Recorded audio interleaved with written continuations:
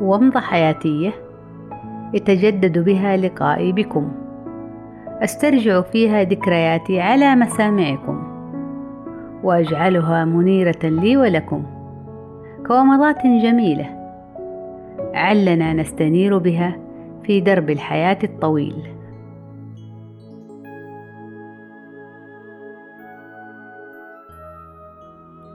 في زمان مضى، حيث كان لا يوجد للأطفال ما يوجد حاليا من وسائل الترفيه المختلفة، كنا نبتكر طرق متعددة وبأقل الإمكانات لتحقيق شيء من السعادة لنا.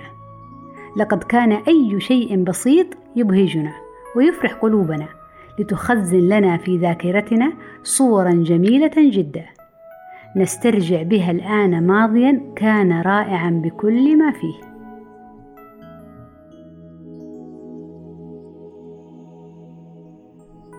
من هذه الذكريات الجميلة أنه كانت لدي أسرة كاملة من عيدان الخشب، حيث كنت أصنعهم بيدي من أعواد الكبريت المستخدمة وزوائد الأقمشة المختلفة الفائضة عن حاجة أمي الحبيبة يرحمها الله، وحيث كان يمنع علي بتاتا استخدام أعواد الثقاب الجديدة.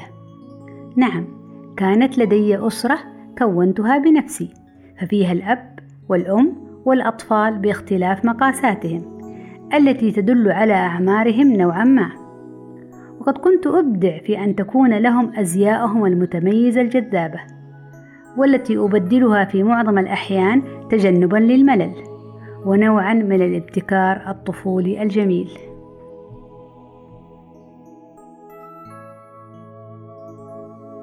كنت أقضي مع هذه الأسرة المبتكرة أوقاتا جميلة، وبالذات بعد أن أكون قد أنهيت ما تطلبه مني والدتي من أعمال المنزل، فقد كنت أختلق لهم شؤونا أسرية وأحداثا مستمرة ودراما حياتية مختلفة، حيث كنت أصنع لهم غرفا محددة وأدوارا أيضا معروفة في الحياة الخيالية. كنت أعيش معهم الخيال حتى النخاع، وإذا حدث أن اقتضى الأمر أن أتركهم حين تنادي علي أمي يرحمها الله لقضاء أمر ما، فإنني أطلب العذر منهم للمغادرة لبرهة قصيرة، وأعود لهم سريعا بلهفة المشتاق الولهان.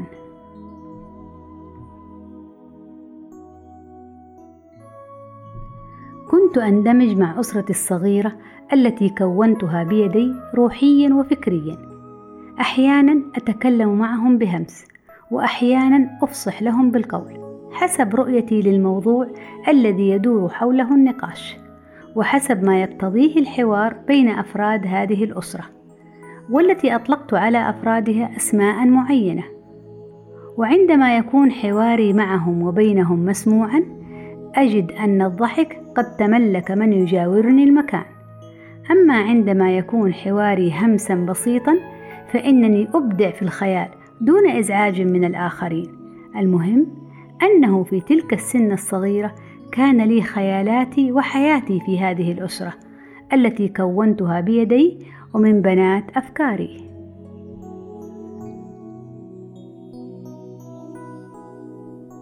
يا لها من حياة قصيرة جدا تلك التي عشتها معهم، فقد كبرت سريعا وتركتهم كما هم صغارا لم يكبروا، وانشغلت عنهم كثيرا فلم يكبروا معي للأسف، لكنهم ما زالوا في ذاكرتي يسعدونها بأزيائهم الجميلة وحواراتهم الشيقة.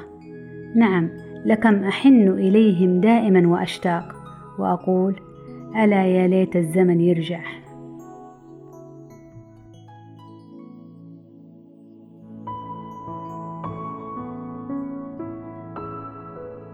كانت ومضة عابرة في فترة غابرة، وفي مخيلتي حافرة أجمل صورة وألطف ذكرى، على أمل اللقاء القادم للاستنارة بومضة جديدة. دمتم بخير.